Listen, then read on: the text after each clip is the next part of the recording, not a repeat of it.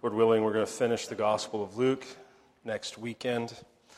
And, hey, that's going to be a good day, huh? For those of you who are newer around, we've been in the Gospel of Luke for a long time, with some long breaks in there, too.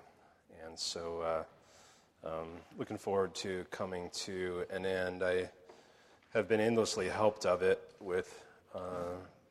it and strengthened by it, and able to see a whole lot more things more clearly about our day since we kind of re-picked up in chapter 16 to the end. We're in the narratives of the resurrection of Jesus. And last week we're going to be in verses 44 to 49. Last week we were dealing with Jesus appearing to the disciples and how sweet he is to them and how gentle is he towards them as he seeks to build their faith. And here's where, in verse 44, he tells us, why is he showing up to them? And there's one thing that Jesus wants the disciples to get. It's that it was necessary for him to suffer. It was necessary for him to rise from the dead. This is what the Old Testament always taught was going to happen of Jesus. And once they're rock solid in their faith about this whole thing, then, of course, Acts tells us they become men who turn the world upside down. They go from men who are in hiding to men who turn the world upside down. And so nothing more important. I know that we often think at Christmas that we should just study the birth narrative of Christ, but we have to remember that the coming of Jesus was to suffer and die. His birth is glorious and miraculous and full of the power of the Holy Spirit, and it's mysterious, his incarnation, that God becomes man. It's impossible. I mean, it's a head explosion kind of thing to us, and it should be, and it always will be. But he didn't come for us to just look in the manger. He came to die. He came to suffer and then to be raised in glory. And so this is what he's trying to drill this in. If they're disciples, you have to get this. And that's how he's finishing his work here on earth with them, is drilling this into them. This is the whole reason that I came. This is what the Messiah has always been about, in order to be the Savior of the nations. And so let's just read the passage beginning in Luke chapter 24, verse 44. Then he said to them, to the disciples and to the others who were gathered with them, and to those who were on the road to Emmaus in the previous context who are now there with them.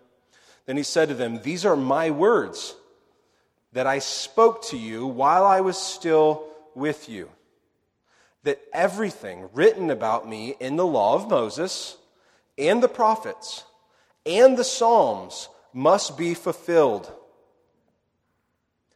Then he opened their minds to understand the Scriptures and said to them, "Thus it is written," Old Testament, right? "Thus it is written." This is, he's speaking of these things being written even under the Old Covenant. "Thus it is written." After he opens their minds and he says this, "Thus it is written that the Christ should suffer and on the third day rise from the dead, and that repentance and forgiveness of sins should be proclaimed in his name to all nations, beginning from Jerusalem. You are witnesses of these things. And behold, I am sending the promise of my Father upon you," this is the Holy Spirit, "but stay in the city until you are clothed with power from on high." Let us pray. Oh, Father, may it be our longing to call upon you to say, open our eyes, open our minds and our hearts to behold wonderful things from your law. May your Spirit illuminate our hearts to see and think upon Christ and to adore him this Christmas season. In his name we pray. Amen. Amen. Well, it's fascinating because Jesus' singular mission is to suffer and die and to be raised in glory. It's his singular mission. At Christmas, we never talk about that. You know, at Christmas, we never talk about that. What we never talk about is that Jesus actually entered the world in suffering. He entered the world in suffering. Not just the kind of suffering of the manger reality or whatever actually happened there, right? But in fulfillment of Jeremiah's prophecy in Jeremiah 31:15, the women were weeping because all the 2-year-old boys and younger were sought to be killed, and Jesus had escaped to Egypt. And so Jesus is really born into war. He is shown to be the one who divides the world from the very beginning. And so I want to encourage you to think about that a little bit more as you think about the Christmas season, because when you think about the Christmas season, what you think is, right, just all is calm, you know, silent night. That's all we think. That's how we think about Christmas. Everything is, it's just everybody. This is the season where we just kind of go like this. And there's a sense in which that should be the case. Our Savior has come, and our salvation is sure and secure, and we have peace with God, right? And in Christ, when Jesus comes to the disciples and says, "Peace to you," he's saying, "I'm pleased with you. I'm pleased with you." No longer is the relationship full of hostility. Remember in the context, the previous context, our relationship is not a relationship of hostility, it's one of peace with God, right? We walk with him in peace, but we don't have peace with the world. And Jesus, when he entered the world, didn't have peace with the world. And so I want you to think about Christmas a little bit differently than you normally do, because the Christ came suffering. He came suffering. And he didn't just suffer the day he went to the cross. And I want you to not be surprised that if you're faithful to Jesus this Christmas, that you'll have conflict. Don't be surprised. Like, the goal of Christmas is not to avoid all conflict with your family and with the world and with whoever. The goal of Christmas is not to avoid all conflict of all kinds. The goal is to honor Christ.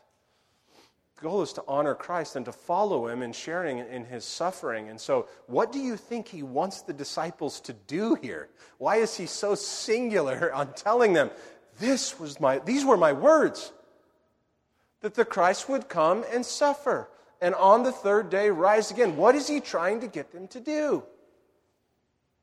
What was the Apostle Paul trying to get Timothy to do when he says, "Share in my sufferings as a good soldier of Christ Jesus"?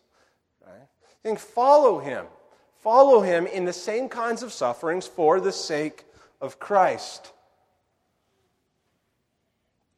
And those who wish not to consider Scripture carefully and follow Scripture carefully, you will undoubtedly end up in conflict. And don't be surprised when that happens at Christmas. And don't be overly discouraged when you run into conflict with your family during the Christmas season. And don't go and say to yourself, "Oh, it's Christmas. Everything's supposed to be nice and neat and sweet and smell and beautiful aromas filling the house," and miss the reality that odds are, if you're faithful to Christ this Christmas, you will face some kind of suffering. You will face some kind of rejection. And if it doesn't happen this Christmas, you probably have experienced it before. All I'm saying is, don't be surprised by this reality. This is what Jesus is saying to you in real practical application. This is why I came for, and it's going to be the same with you when you are witnesses in my world, right? You know, I find myself in a fair bit of conflict. I'm glad I can laugh about it right now. You know, I was talking with my friend Aaron, whom you all know, and we have a great burden. Aaron and I aren't the only ones. You know, that's not what I'm not saying that. I'm just saying Aaron's a friend, and we talk about this stuff frequently. And we have a great burden for there to be a better pastoral theology in the life of the church today.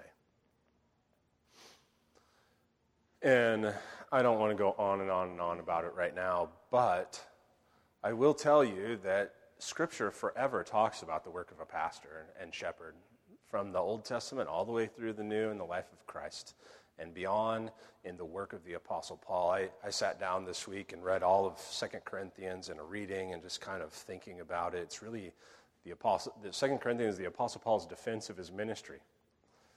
And it's the defense of his ministry to the Corinthian church because of the super apostles.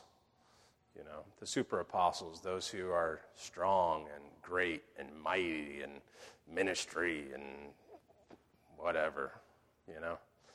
And, the kind of things that should disgust us, but we cherish. You know, the kind of things we look to as great and marvelous and fruitful in Scripture, and the Apostle Paul condemns them for their boasted mission, their pride about all of their work, their pride about all of their influence, their pride about all of their great things they're accomplishing all over the world for the kingdom of God. And, the book of Jude just says they're shepherds feeding themselves, these kinds of things.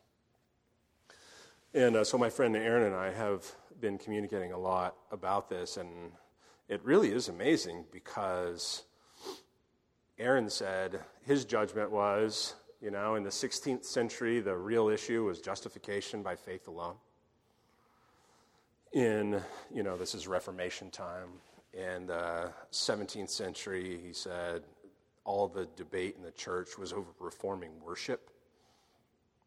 You have to think, of course, there would have to be the reforming of the worship of God because Rome had so corrupted it, and now you have the Protestant churches developing and kind of needing help figuring out what the worship of God looks like. And so then in the 17th century you have that, and you kind of jump forward to today, and he said, really today the reform in the church that's needed is just pastoral theology. We need to understand again what it means to actually pastor the flock of God. And I don't know for sure if he's right about that or not, because there's a few other things I could put pretty high on the list that are needed in terms of reform in the church, but a lot of those things really are fruits of the work of a pastoral theology. And I think for me, it's been really fascinating because I think I've just been waking up to how bad it actually is over the last several years. And what's been surprising to me is that pastors that won't commit themselves to a humble pastoral theology and to the pastoral care of the flock and of the sheep is how unwilling they are just to do the work, and how unwilling they are to see evil right in front of their face and not ever deal with it. I think that's what's been most shocking and surprising to me. And so when you start to do the work that actually requires reform, what do you think happens? You can do all kinds of work that doesn't really help the church that much. It doesn't get at where the church needs reformed. But what do you think happens when you start to deal with the stuff where the church is absolutely compromised and failing? Do you think we're absolutely compromised and failing by accident?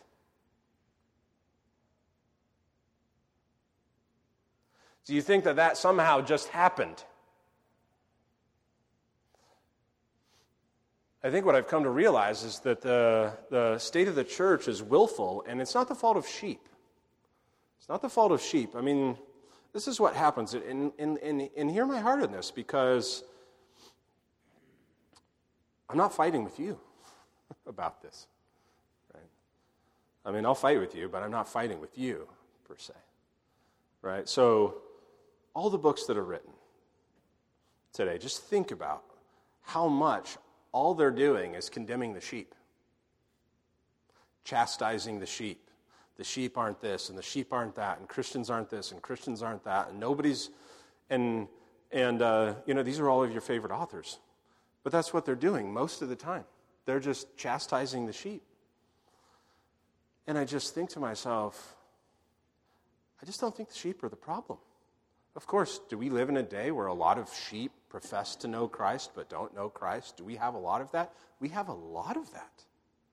And whose job is it to do the work, to divide the world as best they can? It's the work of shepherds, of course. But why do we have these problems?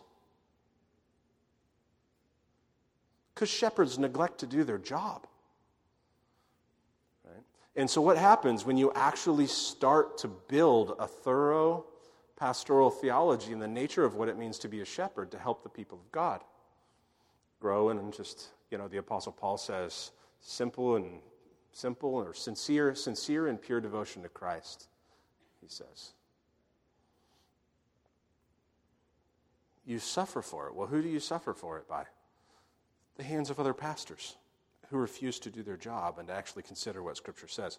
And so when reform is needed, usually what happens is there's a huge blindness over Scripture. There's a huge blindness over Scripture that it's like a veil. It's like a veil, and you can't understand it. And so the point, all I'm saying is if you actually follow Jesus, don't be surprised if you find yourself in conflict at Christmas, and don't be surprised and discouraged by it as if Christmas is supposed to necessarily be something that is just more peaceful and just more, what the word is, only calm and bright. Only calm and bright. Don't be discouraged when you find yourself at Christmas, and don't lose sight of Christ and of the joy at Christmas when you find yourself in conflict because you have made an idol of calm and bright, but you end up with suffering. Jesus, right? When he opened their minds to understand the Scriptures, he says, "Thus it is written that the Christ should suffer and on the third day rise from the dead, and that repentance and forgiveness of sins should be proclaimed in his name to all nations beginning from Jerusalem." And when he says, "You are witnesses of these things," right? He's saying you're going to go preach repentance. You're going to go seek and call people to be reconciled to God, which means they have to turn away from their sinful, underhanded, deceived, evil, wicked ways. And they have to come to Christ. So when you do that, all will be calm and bright. And so Jesus is singularly trying to get them to see that this is the nature of my work, and when you are my witnesses, just don't be surprised at all. Don't be surprised at all when you go out and be witnesses, and when you go share Christ with whoever you share Christ with, and when you go, talk to your family, or just when you're faithful to do what Scripture commands, your family, and shame on them, they will despise you for it, and shame on them for that. But what we long for them is to repent, and to know the forgiveness of sins, and to come to Christ in obedience, and to know his salvation and his ways, and to obey him. Right? The goal isn't to be overly obnoxious, but the goal is to be true, and to preach actual repentance. Right? I mean, what did the disciples preach?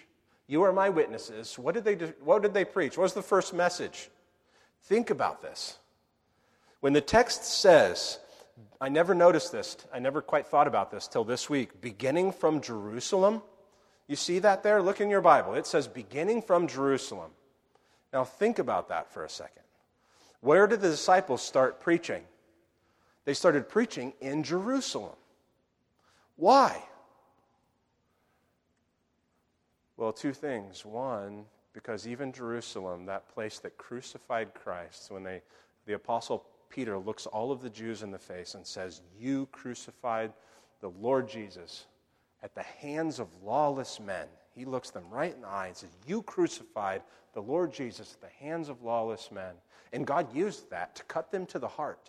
Because then they say, "What then shall we do?" And he says, "Repent, be baptized for the forgiveness of your sins." Acts chapter 2, right? And what starts happening immediately in Jerusalem? Well, the first point I want to make is, even Jerusalem, repentance and forgiveness for the crucifixion of the Lord Jesus could come. Isn't that incredible? Repentance and forgiveness could come even to Jerusalem that just crucified Jesus. And what happens?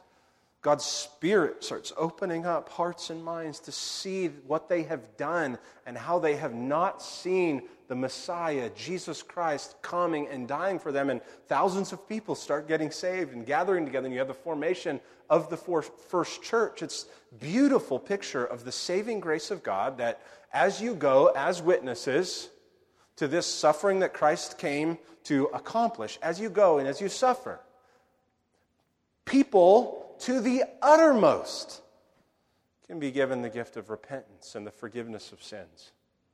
Right? It's beautiful and it's grace. And so so first I want you to understand that there's a beautiful picture of the grace of God when Jesus says, beginning from Jerusalem. But what's the second thing that happens? Right? They start to face suffering. They start to face suffering in preaching the gospel, right? They start to face suffering. And I just don't want you to hate suffering. Look, I don't carry all of my suffering well. I don't carry the conflict that I am in at times well. It's not like I am all smiles and giggles 24/7, you know? And some days it weighs on me a whole lot more than other days. I mean, some of it I think, some of you know that I have symptoms that flare up from time to time that seem to be what chronic fatigue syndrome is. I just call it flu without a fever. That's the way to understand what it is. You feel like you have the flu, you just don't have a fever. And I mean, that flares up from time to time, and it's what's been going on for the last week with me. And you feel pretty weak. You feel pretty weak, and you think, man, why can't I just endure conflict in ways that aren't so stressful? I can't endure conflict in ways that don't seem to, be so weighty. I don't carry it all in some perfect way either, but that's also just part of it. That's part of it. And I want to encourage you to be willing to just kind of face the difficulty and hardness of conflict. And you know what I want?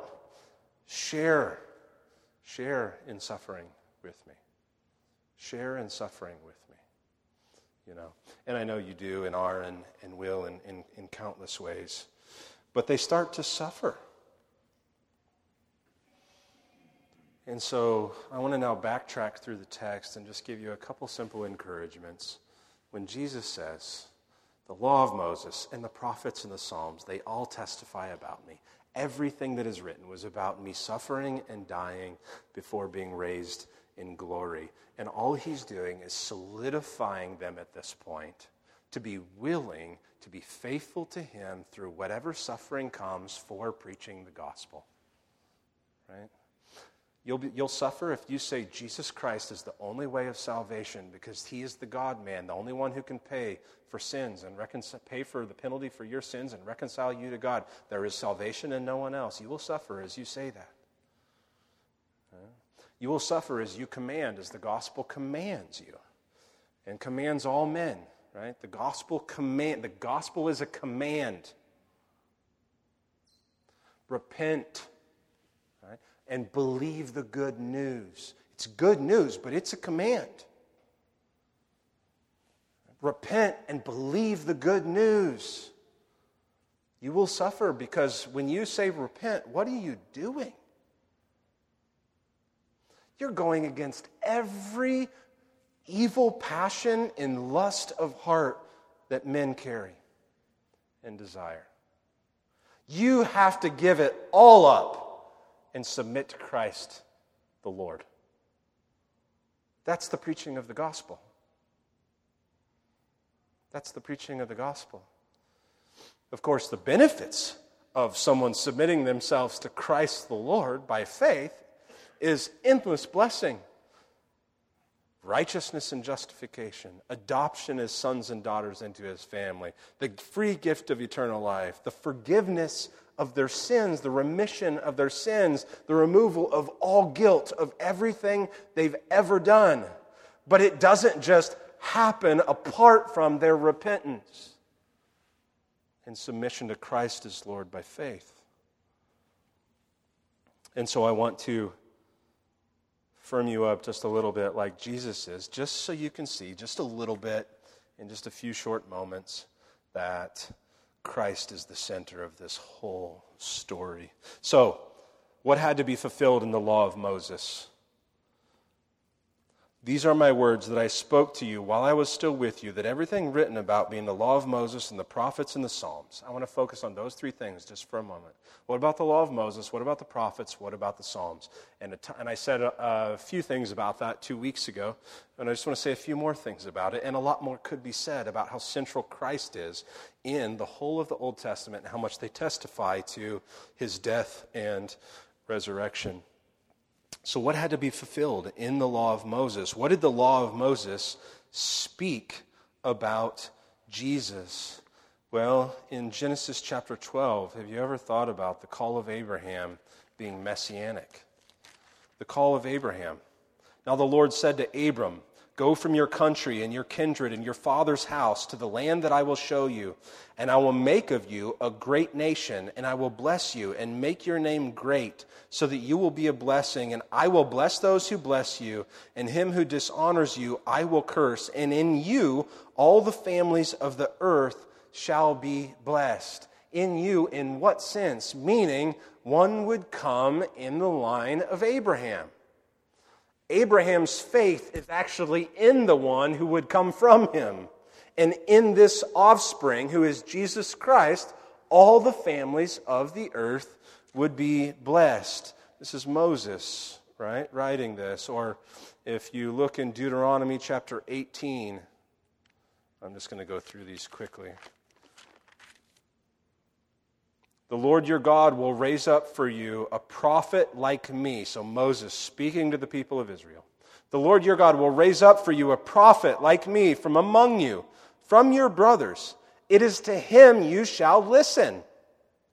Just as you desired of the Lord your God at Horeb on the day of the assembly, when you said, "Let me not hear again the voice of the Lord my God, or see this great fire any more, lest I die." And the Lord said to me, "They are right in what they have spoken. I will raise up for them a prophet like you from among their brothers. And I will put my words in his mouth, and he shall speak to them all that I command him." This is Jesus. "And whoever will not listen to my words that he shall speak in my name, I myself will require it of him." Right? And then he goes on to speak about the prophet who prophesies falsely. And how do you know a prophet prophesies falsely? When they make a specific prophecy that doesn't come true. And here you have Jesus kind of recognizing that in this passage, that reality. He said to him, "These are my words that I spoke to you while I was still with you. I am the prophet. I am the prophet." Again, from Moses, the one greater than Moses, the one long prophesied of me. Everything written about me, it all had to be fulfilled. I told you I was going to suffer and die and rise on the third day, right? Did that happen? Here I am, taste, touch, see, It all happened. Or Jesus in Genesis chapter 49, and I could just go on and on and on. In Genesis chapter 49, there's this beautiful statement about Christ. "The scepter shall not depart from Judah, nor the ruler's staff from between his feet, until tribute comes to him, and to him shall be the obedience of the peoples." And what is going to happen in the next passage? He's going to be ascended to that place of reign over all the nations, king of the nations, as the Old Testament said he was, and he was coming. Repeatedly through the Psalms, that's the position he's going to assume. All of this, just a few examples from the law of Moses, the first 5 books of your Old Testament. What had to be fulfilled in the prophets? Have you ever thought about Jonah in terms of Jesus?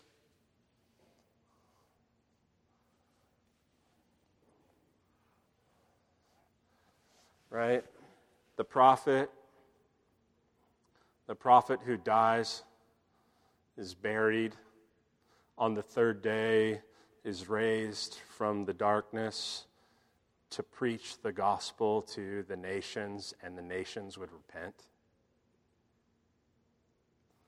Have you ever thought about Jonah in terms of Jesus? You have to get out of your mind, well, that's not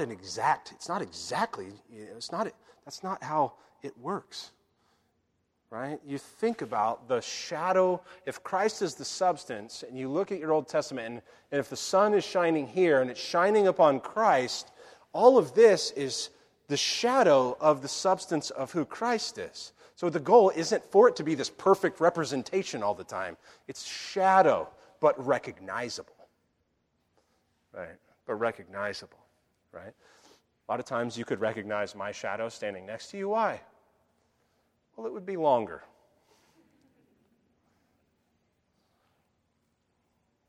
I mean, think about that. It's incredible. Jonah is about the resurrection of Jesus.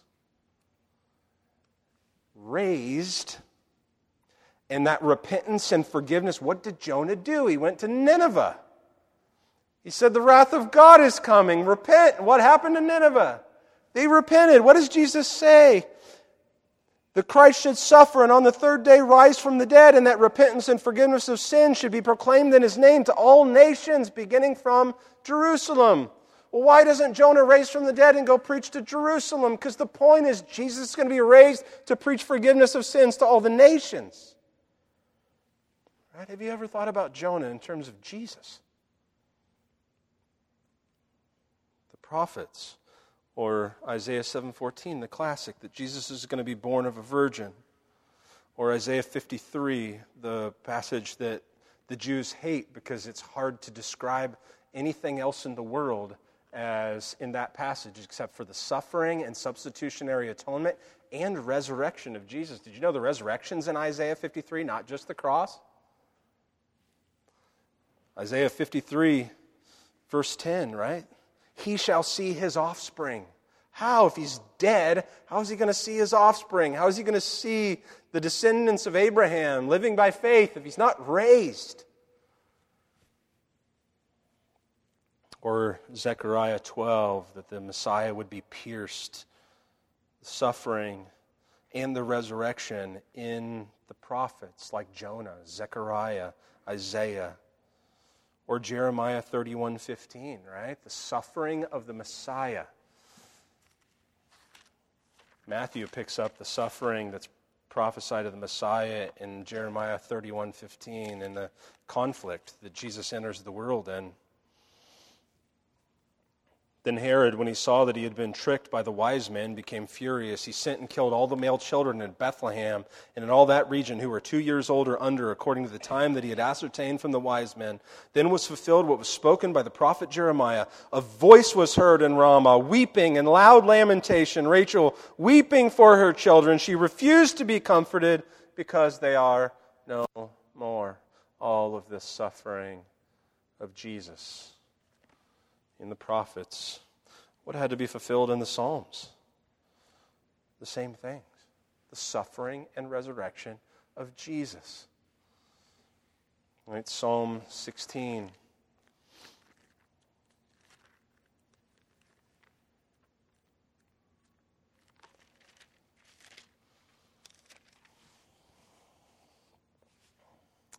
I bless the Lord who gives me counsel, and in the night also my heart instructs me.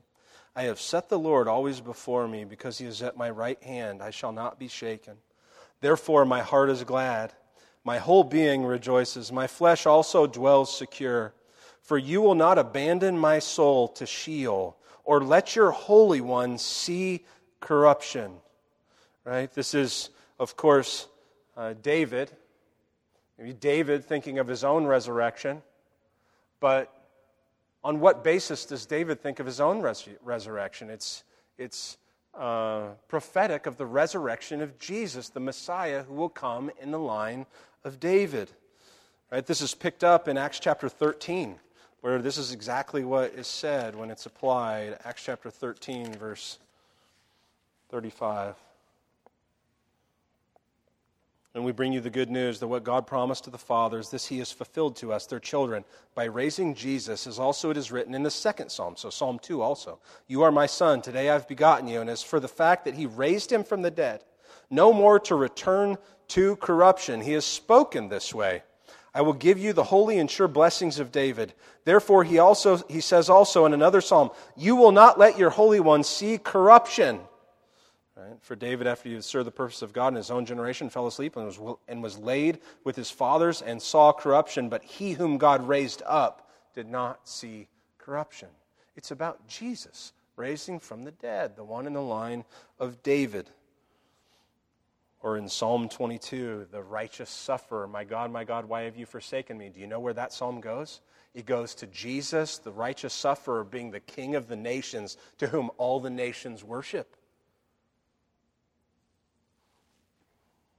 Or Psalm 69, the same thing, the righteous suffering of the Messiah. It's all about Jesus. And here's the thing. Over the last couple of weeks, I've given you, because this comes up twice in the text. Remember, on the road to Emmaus, it comes up in verse 27. And beginning with Moses and all the prophets, he interpreted to them and all the scriptures, the things concerning himself. And so I've kind of been throwing these things at you a little bit rapid fire so that you could see them. But here's the thing. None of them saw it.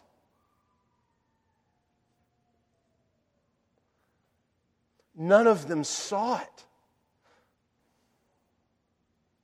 None of them saw the suffering of the Messiah, which we look at and we point these things out and we think, well, how is that possible? Well, they didn't have faith in what Scripture said, right? But they didn't see it. But there's this beautiful, wonderful thing that Jesus does here, and it says, then he opened their minds to understand the Scriptures. And all of a sudden, like the light shining across the darkness of the Old Testament and the whole purpose of the Messiah, and everything became clear to them that this is exactly the way the whole history of the world was orchestrated for this moment. And we're here, and we're actually the witnesses of it right here, seeing it, and also the witnesses who will take what we have seen and proclaim it, repentance and forgiveness of sins to all the nations.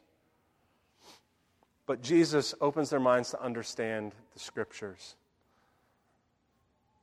And I just, it was always, our dear Bob, every time we would do our men's doctrine and discipleship class, he would say, are you praying before you read your Bible? Open the eyes of my heart that I might behold wonderful things from your law. Because we need the Holy Spirit to understand the Scriptures. But Jesus gives them this gift here, and all of a sudden they understand. And sometimes better than we understand today. A lot of our theology doesn't really recognize Jesus in the Old Testament.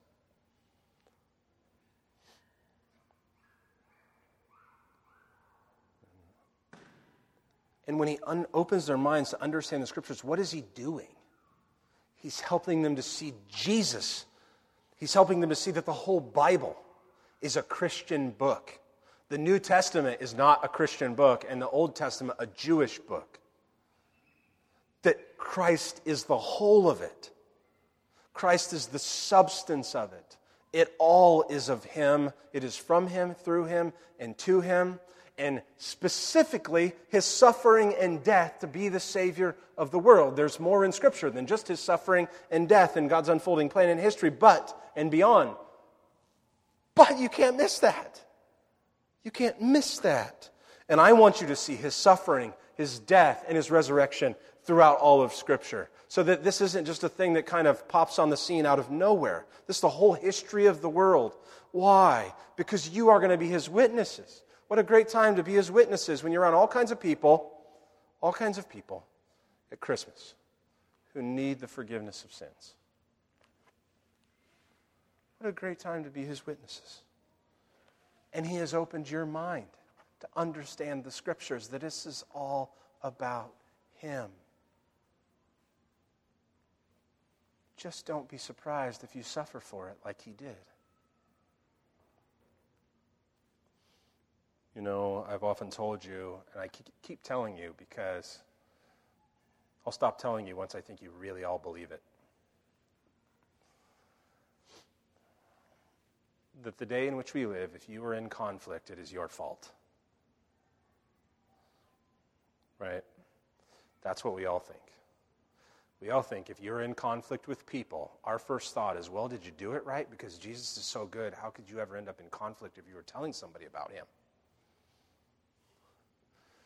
Right? We think all these nonsensical things because we just don't have faith in what Jesus is saying. And you have to have faith in what Jesus is saying. Don't be ashamed of Jesus and his words. Have faith in God, and you will be his witnesses, and you will suffer. and every bit of it will be worth it. You know what I think? As I'm in conflict at various levels, most of mine is with pastors, because a lot of the problem with when the prophets preached against the shepherds, that was their greatest condemnation, was the shepherds who were not doing the work of shepherds, who were usually harming sheep. That's what they were doing, you know. And shepherds today are like, no, I don't want to go into this. I should be done right now. I just want to say that conflict is very normal in the Christian life. And you have to see it through the lens of Christ and his suffering and his resurrection, or you will never make sense of your obedience to be witnesses to the Lord Jesus. Okay? Stand with me for prayer, would you?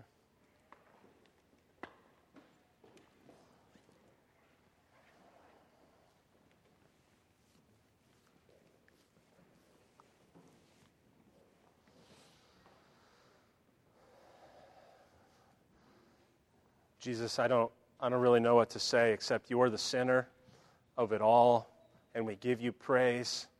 Father, we say hallelujah, that you reign over history and have exalted your Son to be the King of the nations. And we pray that you would help us to be faithful witnesses this Christmas, who love with your gospel and who call people to repentance and who are willing to suffer for your name as good soldiers of Christ Jesus. Help us to be found faithful, and would you give fruit to our work? And would you give us faith in your ways, even when we don't see the fruit, Father? And help us to endure with faith when we don't see the fruit immediately, Father. We know that if we lift up our eyes, the fields are white unto harvest, and we pray that you would give us the joy of participation in reaping the harvest this December. May lost people seek you and find forgiveness and be saved and become witnesses with us. Thank you, Jesus. Amen.